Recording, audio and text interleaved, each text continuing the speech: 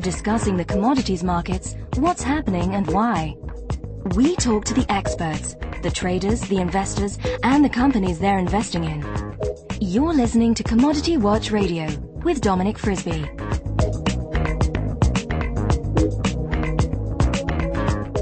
Hello and welcome to Commodity Watch Radio. I'm Dominic Frisby, and in today's programme our experts look at 2009 and tell us what's going to happen.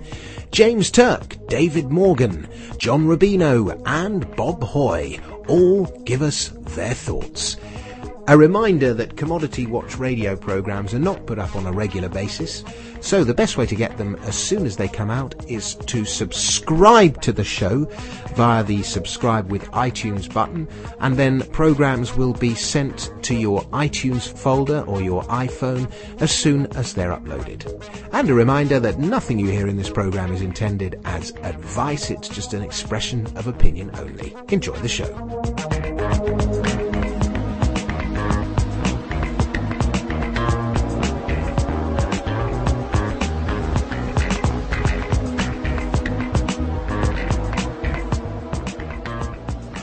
James Turk is the founder and chairman of Gold Money, which you can find at goldmoney.com, and I'm talking to him now. He's in New Hampshire. Happy New Year, James.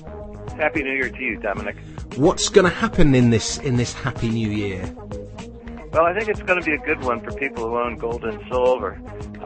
Much like 2008, it was a good year for gold in 2008, and it was a good year for silver, depending on which currency you measured it. The problems that we've seen in 2008 are not over by any means. We've got more problems in the year ahead. And as a consequence, I think the nervousness that we're seeing in the financial markets can be expected to continue. Do you have, using crude technical analysis, do you have any kind of price targets for gold and silver? Yeah, in dollar terms, I think we're going to go into 4 digits in the first quarter of 2009, and I expect this time we're going to go into 4 digits and stay there. If we have more banking problems, then I think we will, you're going to see more monetary turmoil, and I think you have an upside potential of $1,800 on the gold price in 2009. And the way I look at silver is, I first look at gold and then figure out the gold-silver ratio. The gold-silver ratio has been trading in a range from 80 to 40. I don't think it's going to go above 80. And in fact, I think it's more likely to fall to the 60 area, perhaps even below that. But if I'm right on $1,800 gold and the ratio falls to 60, that would put the silver price at $30 US. The other thing that's I think we can expect in 2009 are the dollar itself is probably going to remain volatile and tend to move lower. There are currencies that are likely to be weaker. I think the problems with sterling are even worse than the dollar, so I don't see sterling rallying against the dollar anytime soon. But the dollar itself is probably going to trend downward against the euro. But the big move is that the metals are going to go up in terms of all of the major currencies of the world, which is what the metals have been basically doing this entire decade. It's a bull market in the precious metals. It's a bear market in fiat national currencies. What if I said to you that I don't see the dollar... I see the dollar benefiting from its current status as the senior global currency, and it's the currency that everyone's flying to as they liquidize assets elsewhere, and the dollar's benefited from that in the second half of 2008. What if I said to you that trend is going to continue? Well, I think that trend is actually over. If you look at the long-term picture, the dollar's been in a long-term downtrend for 4 decades. Since the 1960s. That was the peak in the dollar, and it's been downhill ever since. We've had bear market rallies from time to time. We had a 4-month bear market rally that went from July to November of this past year, and we're now back, near the dollar's lows, 80 on the dollar index, and it suggests to me that this bear market rally is finished, and probably rightly so. it was only caused by deleveraging, people repaying dollar loans. They needed dollars, so the dollar benefited from people buying dollars as they sold assets to repay loans. But that's, I think, largely finished the deleveraging. And the more important point is the fundamental problems that have caused the dollar to decline over the past 4 decades are still in place. In fact, they're probably getting worse because the Federal Reserve is creating new dollars to try to bail out the insolvent banking system, and that ultimately debases the dollar even further. So I don't see any reasons to be optimistic about the dollar. And in fact, my long-term view is that the dollar is going to collapse, just like every other fiat currency before it.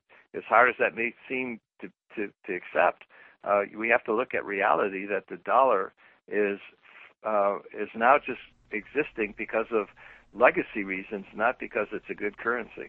Did your business from Iceland increase during the panic over there? Well, I don't really know. I haven't really followed, where the new customers are coming to Gold Money from. I do know that we've had a huge inflow of customers from the UK, though, because of the problems with sterling and the fact that both, gold and silver, but particularly gold, are doing exceptionally well in sterling terms. What if I said to you, James, that silver rises with the boom and falls with the bust, and that the silver to gold ratio is going to go to 100? Well, there's a lot more volatility in silver than you get in gold. And the reason why this occurs is that, to put it in economic terms, the demand for gold is inelastic. People want it regardless what happens to its price. Silver, on the other hand, the demand is elastic, which means it's very sensitive to changes in price, and you get this volatility. But this elastic demand also means that as people exit fiat currency and move into the safety of tangible assets, this movement of money out of fiat currency has a bigger impact on the margin on silver than it does on gold, which causes the ratio to fall. So my expectations would be that silver over the long term will continue to outperform gold, and that the gold-silver ratio, which is currently around 80, will probably decline. And like I say, my target for this coming year is at least 60 on the gold-silver ratio, and I wouldn't be surprised to see it below that. I reread your book recently, James, and it was obviously printed in 2004, and one of the excellent predictions was that you should buy long-term puts on various financial and banking companies such as Fannie Mae and Freddie Mac and the various investment banks and so on. I know that you were less bearish than some on housing because you felt that in a hyperinflationary scenario everything rises in value. What is your outlook in terms of inflation? Are houses going to continue to fall? Are banking stocks going to continue to fall? Yeah, I think the easy part of most of the banking stocks, so the short side of it, most of that is behind us. I still think the banks are a short, but a couple of weeks ago when Citi was down around $4, I essentially recommended covering the shorts in Citi and playing a bounce, and I think we have the bounce now. I would leave it to the professional traders to short the financial institutions. I still think there's more left, but it's not an easy play anymore. The easy play now is just buying the metals and the gold mining stocks if you're so inclined to take those risks, to buy stocks as well. But buying the metals here, I think, is the easier play. But the trend that's in place is still in the same one, that there's money moving out of financial assets. It's moving into tangible assets. And I think this trend is going to continue. I think the other important point is that the financial institutions in the United States, and indeed most parts of the world, are still over-leveraged. They're still undercapitalized, and there are going to be more banking and monetary problems in 2009. When 2008 started, I said it's going to be a lot like 1974, which was the last global credit crisis. And that was a year, 1974 was a year when things just kept getting worse and worse and worse, and that clearly was the case in 2009. At the end of 1974, things finally turned, and the economy and the banking situation eventually got better. But I think 2009 is going to be a lot like 2008, that things are going to just keep getting worse and worse and worse. The economy is now starting to get bad, and the worst problems for banks typically are when the economy turns down. And so I think there are going to be some serious losses that the banks are going to be taking in the year ahead.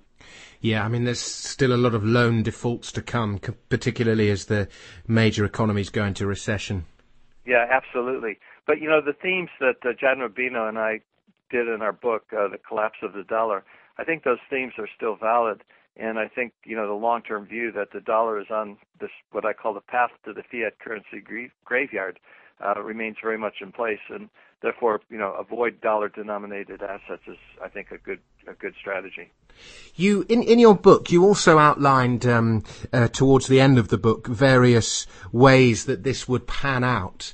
And one of them was that we return to some kind of asset-backed or gold-backed currency, and that was the kind of happy ending. And then the rather more grisly, grim ending was that we go to an era of, government control, of extreme socialism. We seem to be erring towards the latter in gradual steps. Do you have any comment on that? Yeah, we clearly are moving toward the latter. We're morphing in the United States is morphing into a Soviet Union economy, and they're probably going to end up buying the automobile manufacturers as well. I guess it's a question of how long before they turn Chevys into Trabants. You remember the old East German car that the government used to produce? It's really quite scary. And, I mean, there is this relationship between an unsound currency and government control. Yeah, absolutely. In a country where there's a rule of law, you have a sound currency. There's a certainty to commercial transactions. Today, there's no longer any certainty to commercial transactions in the U.S., and it seems like anybody who wants to can go to the government trough and make an excuse for taking money from taxpayers. It's really a sad state of affairs, and hopefully the country will wake up and get back on the right path. But I don't see anything moving in Washington that would suggest that the right decisions are going to be made. I think we're making more and more wrong decisions. We're rewarding the bad decisions that many people have made, and that's a bad way to go. And where is all this bailout money in the UK and the US coming from? I mean, are they literally printing it, or just creating the digits in a computer somewhere? They're creating the digits in a computer, and that's why, I say that we're going to go through a Weimar situation, a Weimar Germany situation, but it's going to be different, because the nature of money in Germany was different than the nature of money in the Western economies today. In Germany, there were very few people that had bank accounts. Most people in Weimar Germany completed transactions with paper currency.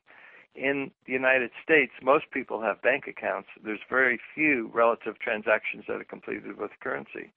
So the inflation in the United States is going to manifest itself by bookkeeping entries in bank accounts rather than printing of currency. And given the way that the Federal Reserve has expanded its balance sheet, those inflationary pressures are going to grow tremendously in 2009.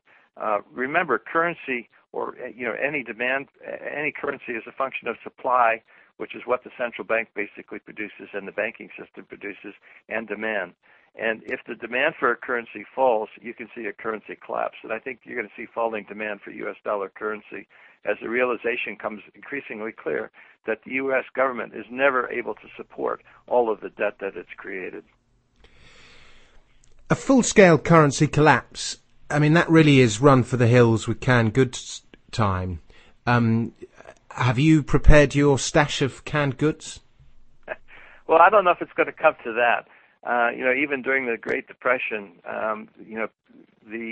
people still interacted with one another in the economy in order to produce goods and services, because after all, we have to live day to day, and the way you do that is fulfilling other people's needs and wants. So I think the economy will, continue to move forward. But if the government continues to interfere, it's going to make economic conditions that much worse. All right. Well, James Turk, thank you very much. The website is goldmoney.com, and the book was once called The Coming Collapse in the Dollar. It's now called The Collapse of the Dollar. James Turk, one last question. Have you any plans? Are you working on another book? John and I have been talking about it, but nothing specific in the works at the moment. Do you share his bullishness about green stock investing? You know, I just purchased his book recently, Clean Money, which is a look at environmental investments and, you know, green investing. And it's very, very interesting. I think I'm becoming a convert. Good stuff. James Turk, Happy New Year. Thank you very much. Thanks, Dominic. Same to you. Bye-bye.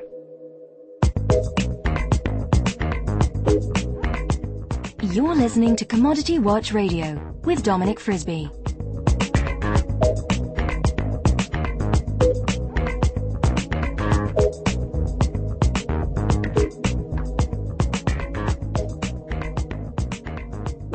Well, I'm talking now to David Morgan. David writes the Morgan Report, which must be the leading investors' newsletter on silver, and you can find that newsletter at silver-investor.com. Hello, David. What's going to happen in 2009? Well, I think 2009 is going to be a mixed year. I believe that we're going to see a pretty strong first quarter, which is pretty traditional for the precious metals. And also you get kind of a big lift in January from stocks that get oversold at the tax loss selling in December.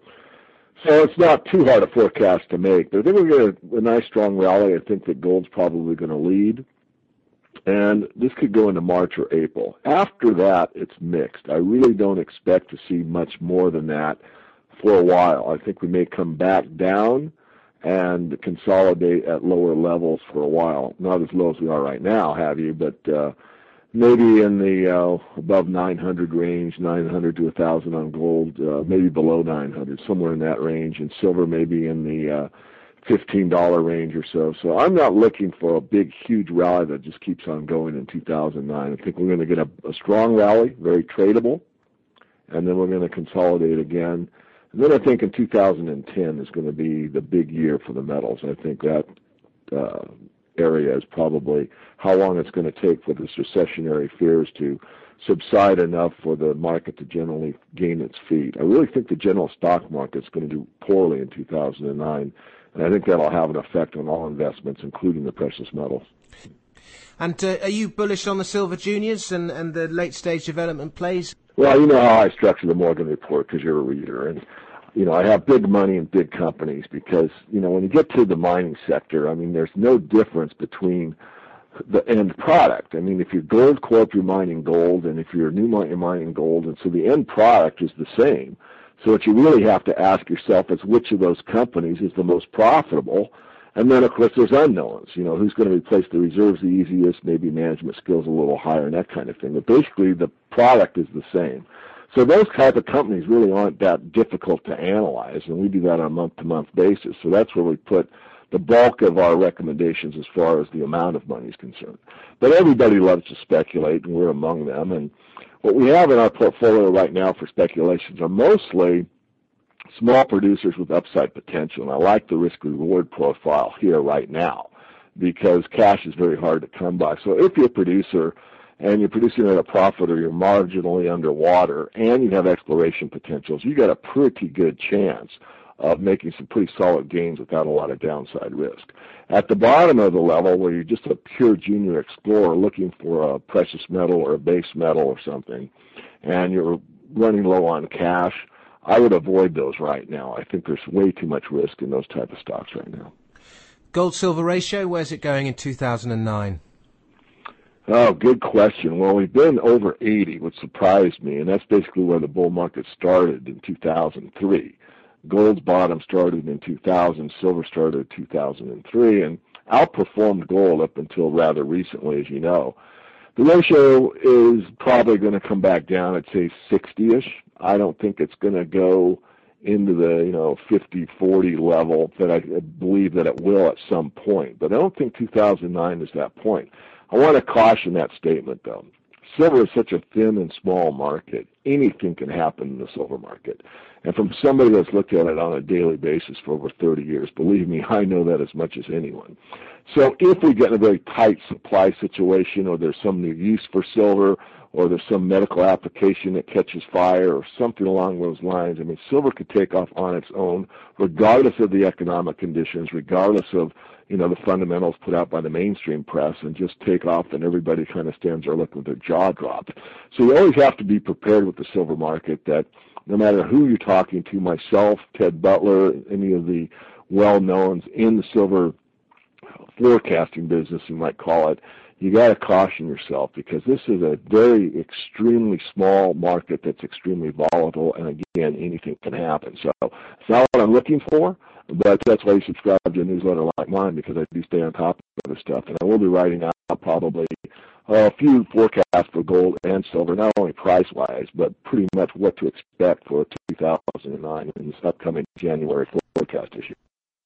I don't know if you know this, but the pound, our British pound, has fallen dramatically against everything else over the last 6 months or so, and it's really sped up in the last 3 months. And gold has broken out to all-time highs, convincing all-time highs against sterling. Would you be buying physical gold now if you didn't own any, or would you wait? No, absolutely. No, this is a decision that just is, common sense. You have to put your emotion aside and forget all of the, buy low, sell high. I mean, certainly there's a point where you probably don't want to buy gold, but now isn't the time.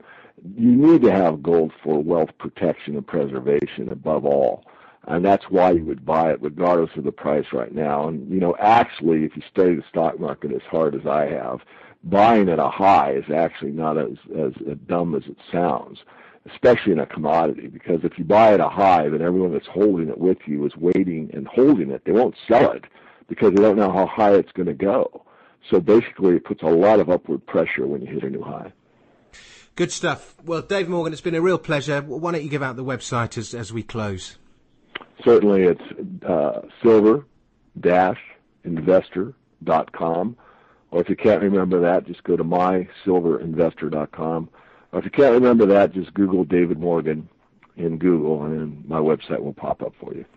Good stuff. Well, here's to silver in 2009. Thank you so much, Dominic.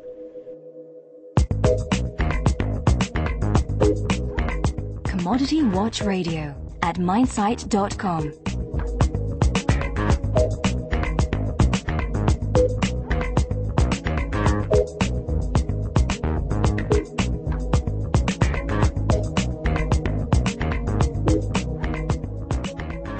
John Rubino is up next. John is the author of The Coming Collapse in the Dollar, along with James Turk. That's now been updated to The Collapse of the Dollar. And he has a new book which is coming out just virtually as we speak. It came out a couple of weeks ago. Hello, John. Welcome to the show. Why don't you tell us a little bit about your new book? Hi, Dominic. Yeah, the new book is called Clean Money, Picking Winners in the Green Tech Boom. And it's about clean tech investing. In other words, solar and wind and smart grid and all the things that the governments of the world are going to be pumping huge amounts of money into in the next few years, and the stocks which should go up as a result of that. So presumably 2009 will see the beginning of the green tech boom. Yeah, I think its time has come for a few reasons. First of all, a lot of this stuff finally works. It's been around. Solar and wind and things like that have been around for a long time, but they weren't really economic. They required massive subsidies in the past to be worth installing, from a financial standpoint. But each year they get a little more efficient, and now we're reaching the point where a lot of these things actually stand on their own economically. And because of that, we're going to see a huge transition in the world's energy infrastructure in the next couple of decades, in which we start scaling back various kinds of fossil fuel generating capacities and start adding alternative energy. And so the amount of money flowing into what are now very small sectors will be huge in relation to the stocks that are out there. So we should see a bull market in these things that will, over time, rival what happened with tech stocks and housing and things like that in the last few years. What effect will the lack of available credit have on these stocks? it'll slow things down in the short run. But at the same time, the governments of the world know that they have to increase spending dramatically in order to keep us from falling into a depression. And a lot of what they spend on in the next few years will be clean tech, just because that's seen as a necessary transition in any event. So this is, in a way, especially for the U.S. government, the incoming Obama administration, I think sees this as an opportunity. This is something they would have loved to have done, but couldn't have done in normal times because we couldn't run gigantic budget deficits in normal times. But now everyone expects a massive government spending program because we're so afraid of falling into a depression. So these guys have a chance now to basically remake the energy infrastructure in the U.S. And they're armed with an unlimited printing press, basically. So that's probably what they're going to try to do in the next few years. So they're going to pump a lot of money into making buildings more energy efficient and building new alternative energy generation sources. And there are still the stocks in this sector are still relatively small cap in a lot of cases. So even a small amount of money flowing into them will have a big impact. And the amounts of money that we're probably talking about are not small. So it'll be an interesting process. Is there less incentive to come up with effective and efficient clean tech now that the oil price has fallen so dramatically? Well, there's a less financial incentive right now on the part of, say, a driver who used to be paying $4 U.S. for a gallon of gas and is now paying $1.50 to buy a small car as opposed to a big SUV. But from a public policy standpoint, I think it's now recognized that we every time we have an energy crisis here, we begin to get efficient for a year or two, and then when oil prices go back down, we lose interest, and that's been a mistake in retrospect. We should have prepared for the next energy crisis after the previous energy crisis, and so I think we've learned our lesson, and I think that public policy is going to reflect that in one way or another. Either we'll get a carbon tax, or we'll get a cap-and-trade program, or we'll get massive subsidies for clean technologies like plug-in hybrids. And that's going to skew the market towards alternative energy, regardless of what oil prices do in the short run.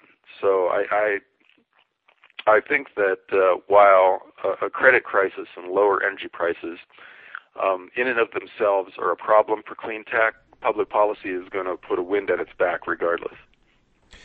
And what else do you see doing well in 2009? Well, 2009, this is going to be a fascinating year because this is the year we finally get to answer the question, what happens when a deflationary crash meets an unlimited printing press? This has been something that economists have been debating since the Great Depression because there's an assumption out there on the part of a lot of people that the Depression wouldn't have happened if the U.S. government and the other governments of the world was able to just print as much money as was necessary to keep us from falling into the Depression. And we couldn't back then because we were on the gold standard, which limited the amount of money that could be created out of thin air. Well, we're not on the gold standard anymore.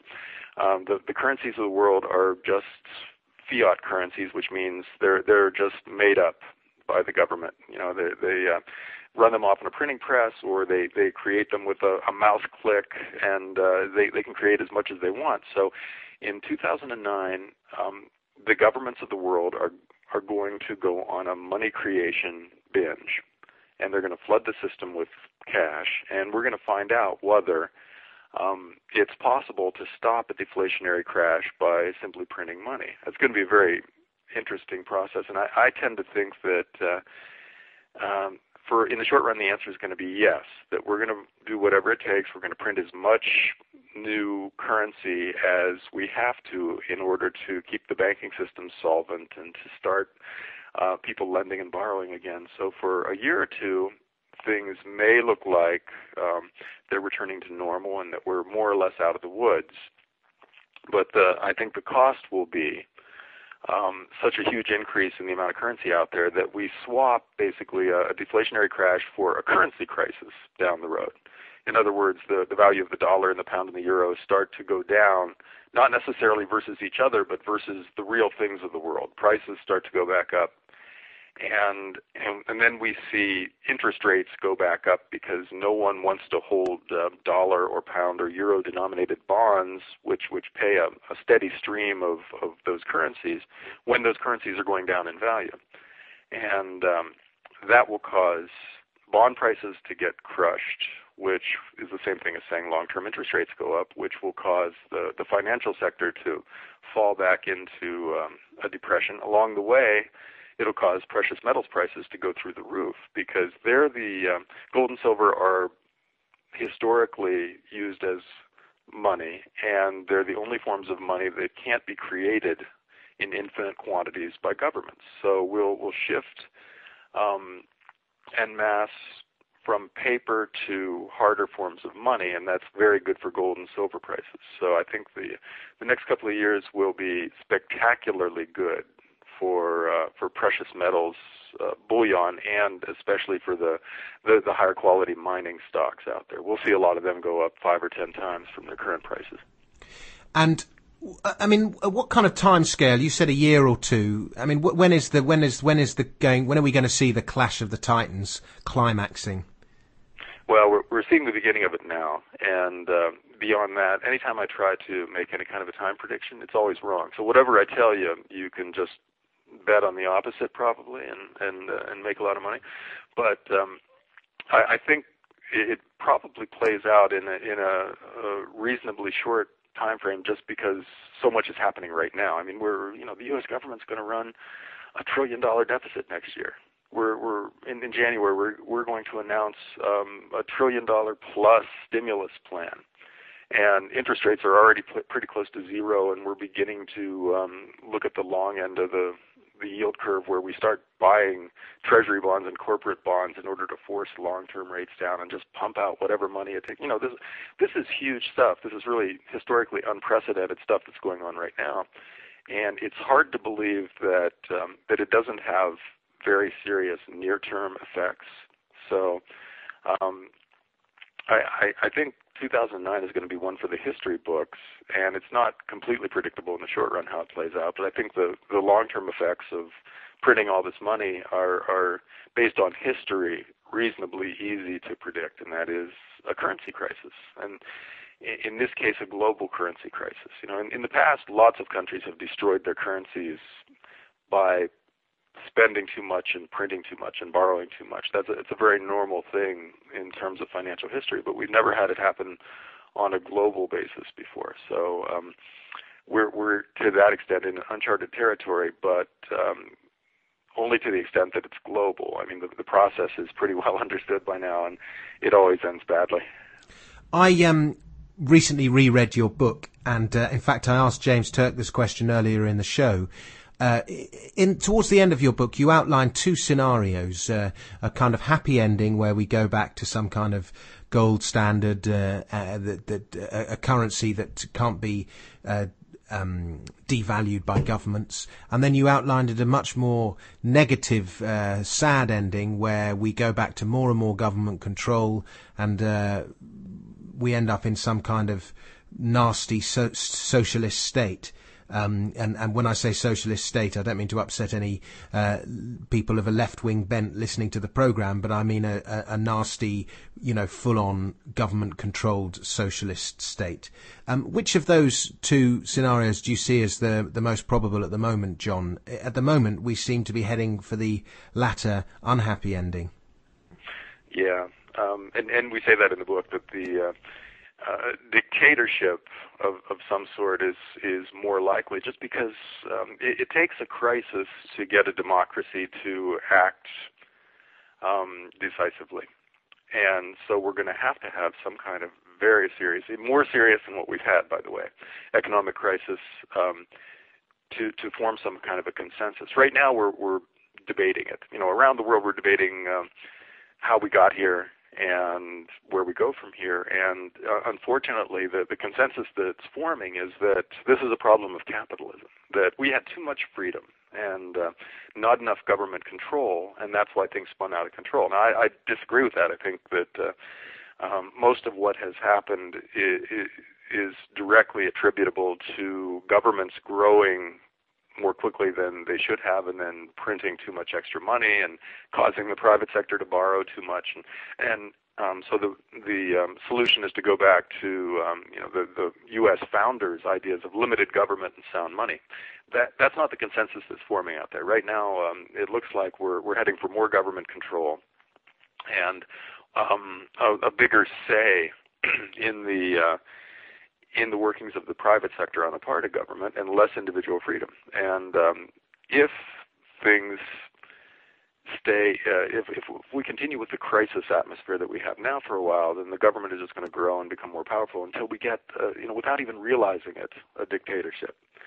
And that's a terrifying thought, especially I'm raising, two young sons, and I hate the idea of the world they're going to grow up in if it plays out this way. But I'm afraid that's the most likely scenario. But it's not the only scenario. We could still educate ourselves about what money is and about what the role of government is versus the private sector, and go back to first principles. That could happen.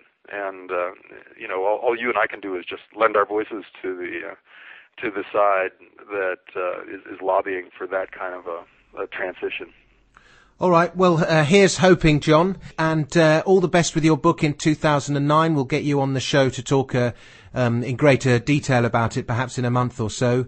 But in the meantime, have a very happy New Year. And why don't you give out your website address as we close? Okay. Two websites, basically. The first is www.dollarcollapse.com. And the other is www.greenstockinvesting.com. Both are basically designed to be current news sites for the two sectors. One is financial crisis that's ongoing. The other is clean tech investing. So the idea is that you show up there in the morning and spend a half hour or so, and you're kind of brought up to speed on what's going on in those two sectors. John Rubino, thank you very much. Great. Thanks, Dominic. You're listening to Commodity Watch Radio with Dominic Frisby.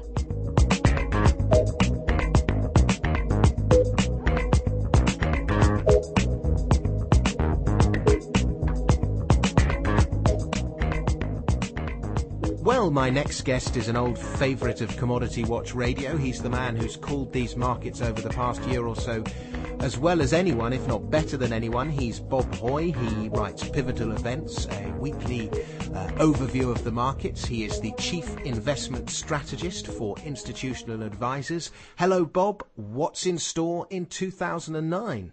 Well, our most confident prediction is that the days are going to get longer. That's the safest one. And the policymakers will continue to founder around.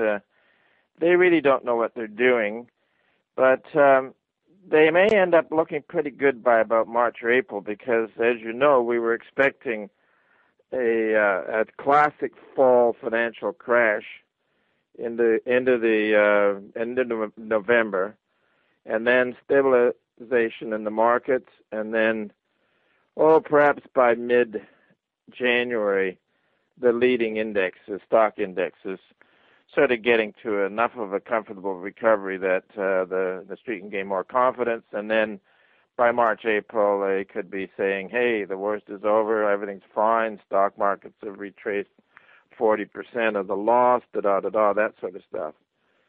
And within this, Dominic, we're looking now, of course, for constructive patterns. I think the advanced declines have proved a little in the New York stock market. But what you want to look at here is that there's been quite a bit of easing in the money markets. Credit spreads have narrowed. Short-term rates have come down. There's a little seasonality to the short rates declining, of course, as you go into year-end.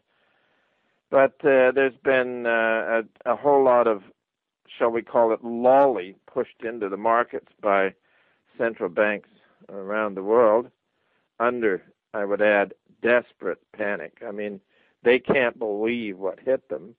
And as you and I both know, what hit them was it replicated the 1929 crash on percentage changes on the way down, the rallies, the timing of the rallies, and then the final low in November.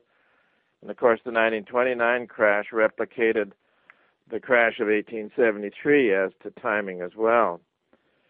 So the other constructive action has been the recovery in grain prices, which, of course, had been trashed in the panic. And we just keep a simple little index on corn, wheat, and soybeans. And it's back up to the levels in late September. So there's been recovery here. Then you also have had a reasonable recovery in base metal prices, but nothing too much yet in the oil or natural gas markets. But then we've been looking for a seasonal low in late December for both items, which is around now. So, and then on the technical side, we also had our proprietary model registered a downside capitulation on the CRB and on crude oil itself. So you have important lows being established at close to when you would expect them, and that would be confirmed with technical analysis. So we're actually looking for a pretty good trade out of these on the long side right through until, as I say, March or April. And then on the interest rate side, of course, the easing in the short end has still created a terrific speculation in the long bond, and it is now up in no man's land, and it is also generating upside exhaustion figures, but we haven't quite got the final number that we need to initiate the big sell on the bond market. But it would be logical that if we get a good rally out of the commodities, you would have quite a sell-off in bonds.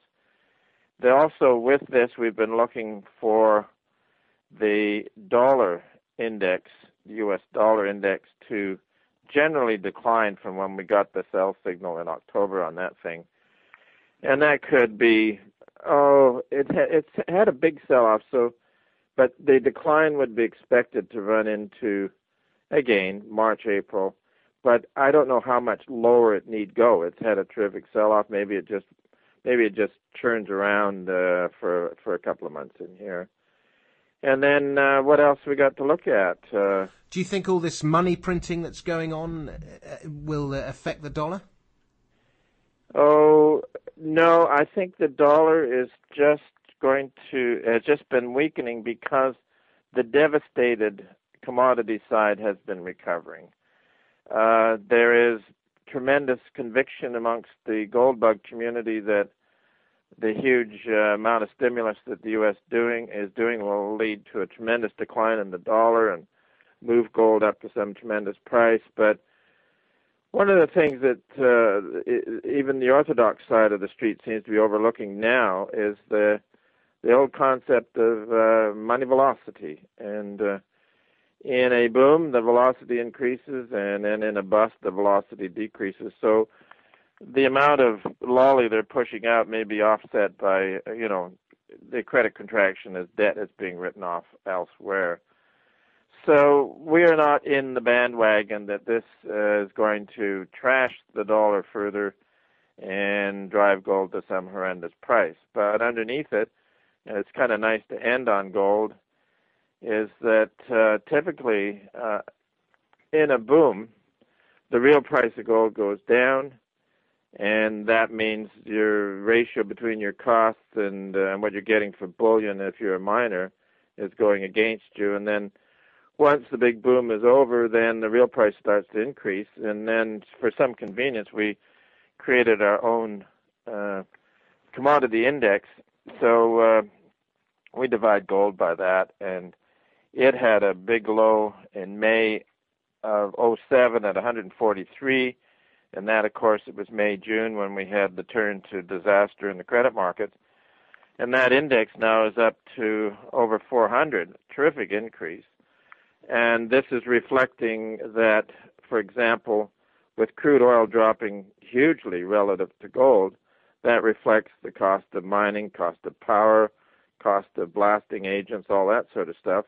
And indeed, 2 weeks ago, the Wall Street Journal did come out with an article pointing out that, guess what? Profit margins for the industry are improving.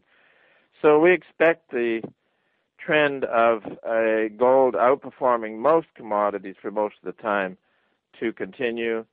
This will have a tremendous effect on improving earnings. Also, it improves the valuation of ore bodies and ore reserves. And one of the things that was, of course, the great conditioner on the gold stocks was the expected fall crash, whereby gold stocks would crash with the stock market, which they did. But now it's time for the whole sector to improve, and we think the gold stocks will have a very good turn out to April, May. But one thing to keep in mind is that gold shares will still go up and down with the stock market, but net, a couple of years from now, stock prices could be very much lower and the gold stocks very much higher. And it would pull the whole sector up, including exploration stocks. So we're very bullish on the outlook for the gold sector over the next couple of years. Something that impressed me about the gold shares, and I wrote about this in my in Money Week in November, was that they made a low in October with the overall markets. Then there was a bounce, and then the overall markets and the commodities markets and the stock markets made a lower low in November, but the gold stocks actually made a higher low. Yes. No, that technically the group is looking good. And it'll be a lot of fun to play some of these junior mining stocks. As we all know, they're an excellent call on the future price of gold, and where you have them with good management and that the companies still have a pulse, they're still filing their listing requirements and all that sort of stuff.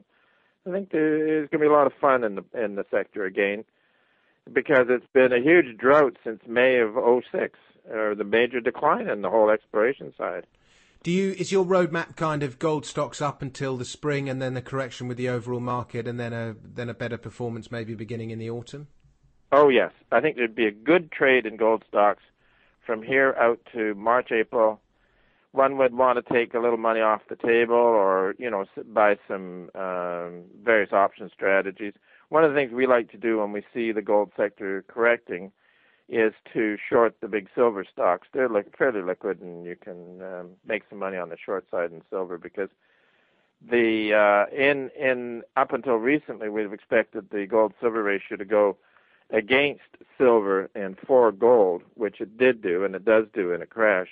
And then for the first quarter this year, we'd expect silver to outperform gold. And so tell us where you see the gold-silver ratio going over the course of this year. Yeah, we're going down. Let's see, it sort of broke out at 55, if I recall rightly. Then in the long term, in a post-bubble contraction, the gold-silver ratio could get out to around 100. It seems like a big number, but in the banking disaster of late 1990, when Chase Manhattan and Citigroup had to be bailed out, then the gold-silver ratio did get a bit beyond 100.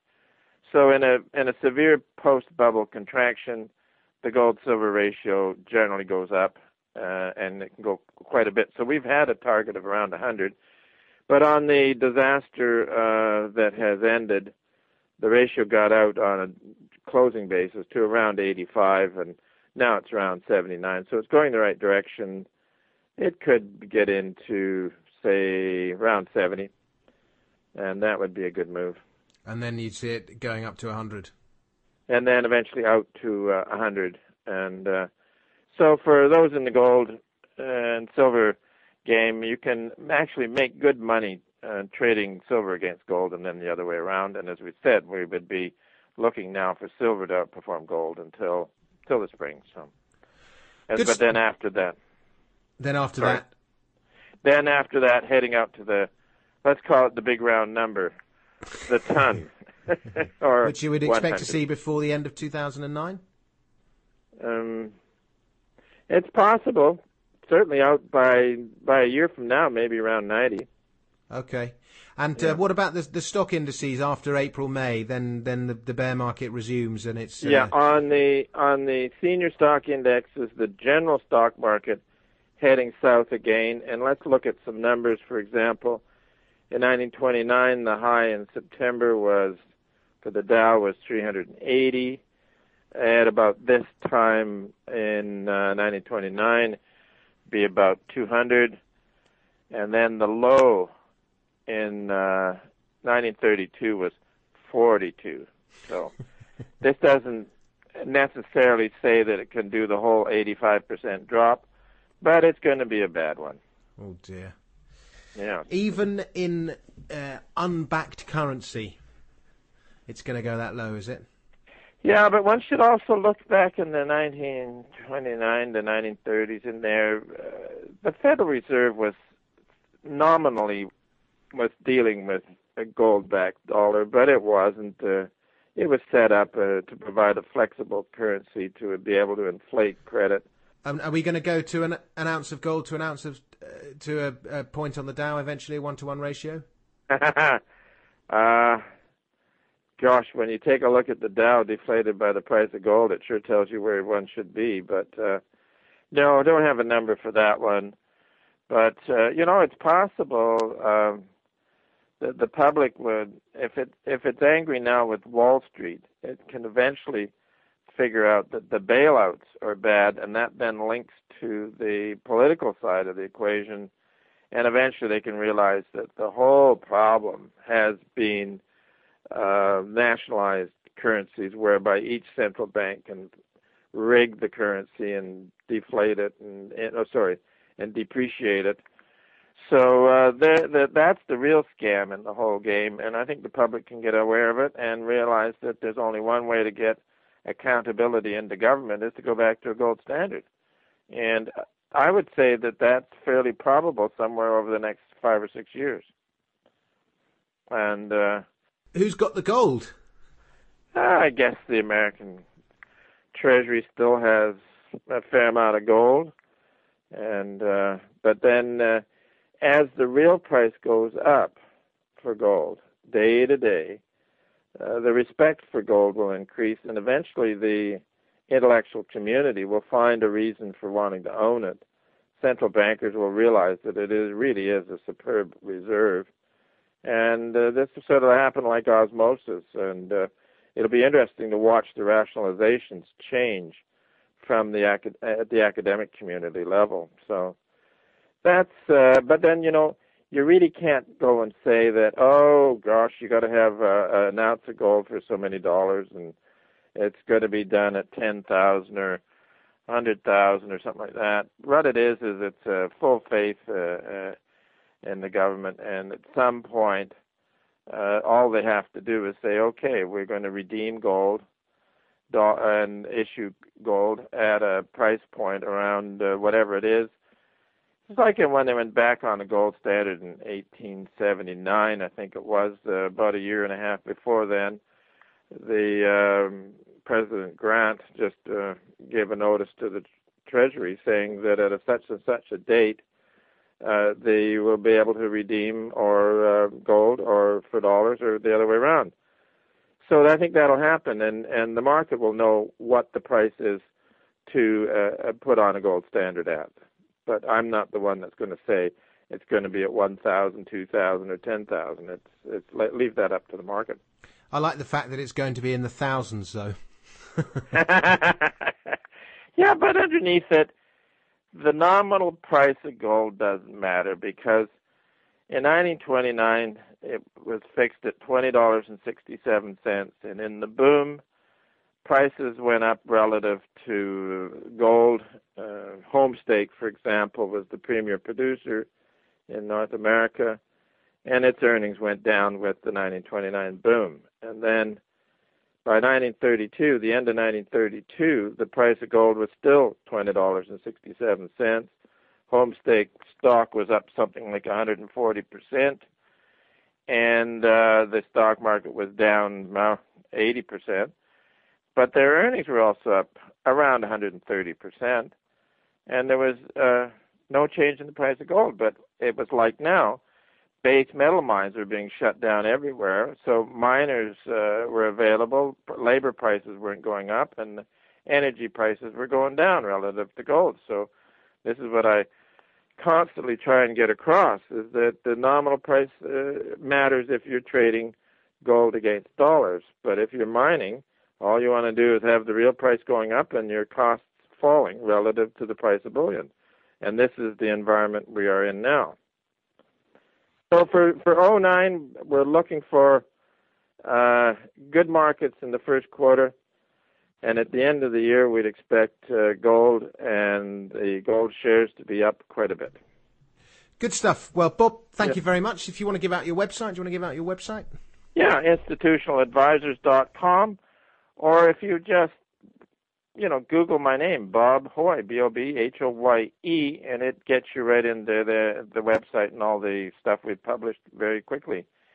And as I said, we're kind of working on a book here that perhaps sometime in the first quarter we'll have it out. Good stuff. Bob? Very good then, Dominic. Happy New Year. Commodity Watch Radio is presented and produced by Dominic Frisby for Mindsight, with music by Manolo Camp.